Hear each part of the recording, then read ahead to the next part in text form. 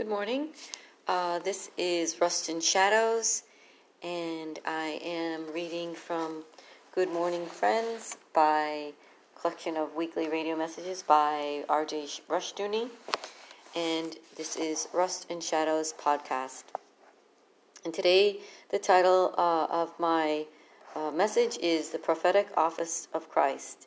The Prophetic Office of Christ, October 19, 1954. Good morning, friends. One of the sad facts concerning our faith is that so many believers are ignorant about the things of God and yet satisfied with their ignorance.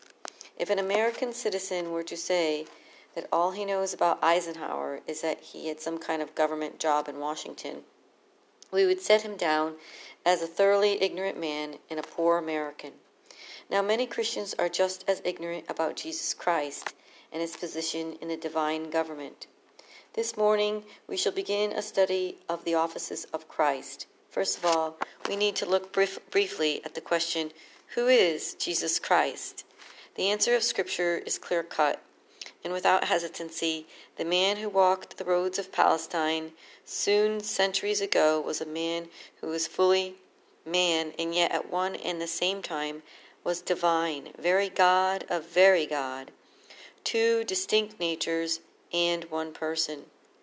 That same person lives today and is our Lord and God and our only Redeemer. The Westminster Shorter Catechism asks two questions at this point and gives us clear and specific answers. Question 23. What offices doth Christ execute as our Redeemer? Answer. Christ as our Redeemer execute the offices of a prophet, a priest, and a king, both in his estate of humiliation and exaltation. Question 24. How does Christ execute the office of prophet? Christ executes the office of a prophet in the revealing to us, by his word and spirit, the will of God for our salvation. From this, the prophetic office of Christ becomes clear. Jesus Christ is the revelation of God to us, through whom we come to know as much of the will of God as is needed for us. In short, through Christ we know God. One of the fundamental assertions of Scripture is that no man has ever seen God at any time, nor can any man see him. God is beyond our conceiving or imagining. Our little minds cannot begin to grasp the meaning of the idea of God. God is not a man as we are, but God is a spirit, infinite, eternal, and unchangeable. Man would have to be God to be able to comprehend God, and this we definitely are not. We cannot truly understand ourselves. How can we hope to comprehend God? This predicament of man is answered by God in Christ. As John declared, no man hath seen God at any time. The only begotten Son, which is in the bosom of the Father, he hath declared him. John 1:18. Jesus Christ is God incarnate, the second person of the Trinity, manifest in the flesh. As Jesus told Philip, he that hath seen me has seen the Father. John 14:9. In Jesus Christ we see, know, and meet God himself. Thus Jesus Christ as prophet speaks for God, not in vision and at times only as with the Old Testament prophets, but fully and completely. The image of God in which man was created consists of knowledge, righteousness, holiness, and dominion. In Christ, man was restored to the realm of true knowledge. Since God is the creator and sustainer of all things, and since all things were made by him, Jesus Christ, and without him was not anything made that was made, John 1:3, then it is clear that nothing in the world has any meaning apart from God, its creator and his purpose. We cannot understand the earth, the sun, moon, and stars, nor trees and flowers except in terms of God the creator and his creative purpose. Neither can we understand our own lives apart from the Lord and his will. In Christ, then, we are restored to true knowledge. He became our wisdom. As the true and final prophet, the full voice of God, he speaks for God to us, and we can never truly know anything unless we know it in him. Christ speaks to us in his prophetic office by means of his word, the Bible, and through the Holy Spirit. The Holy Spirit, the Spirit of truth, guides us into the understanding of his word and accordingly into all truth. John 16:13. See John 16:13. Because Christ is the fullness of God the Father, no true Christian can believe in additional or further revelations.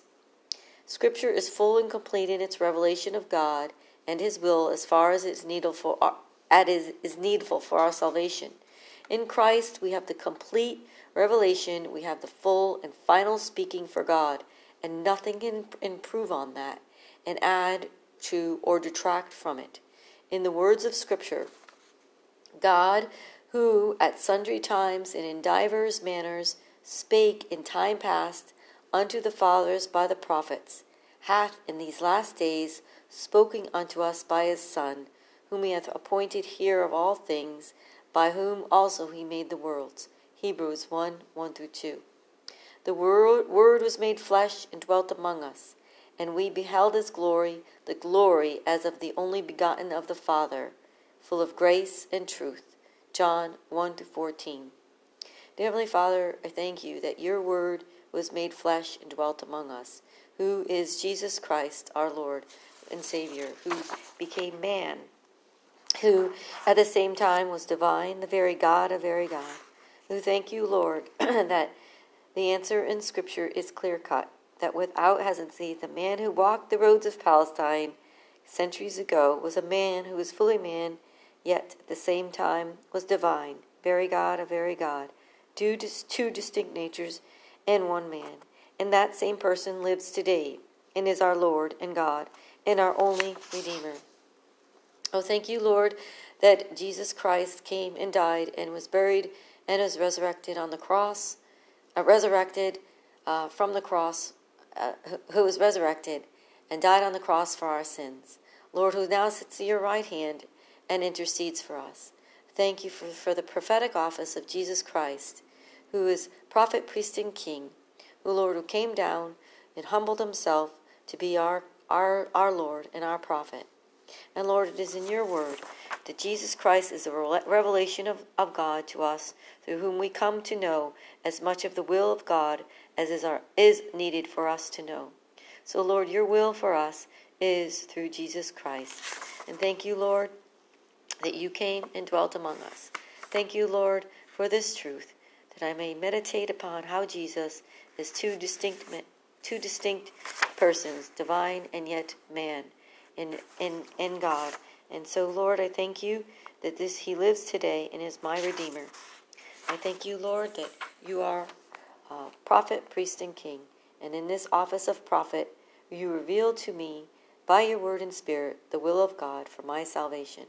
So it is by your word and spirit, through Jesus, office of the prophet, that I know your will for my salvation.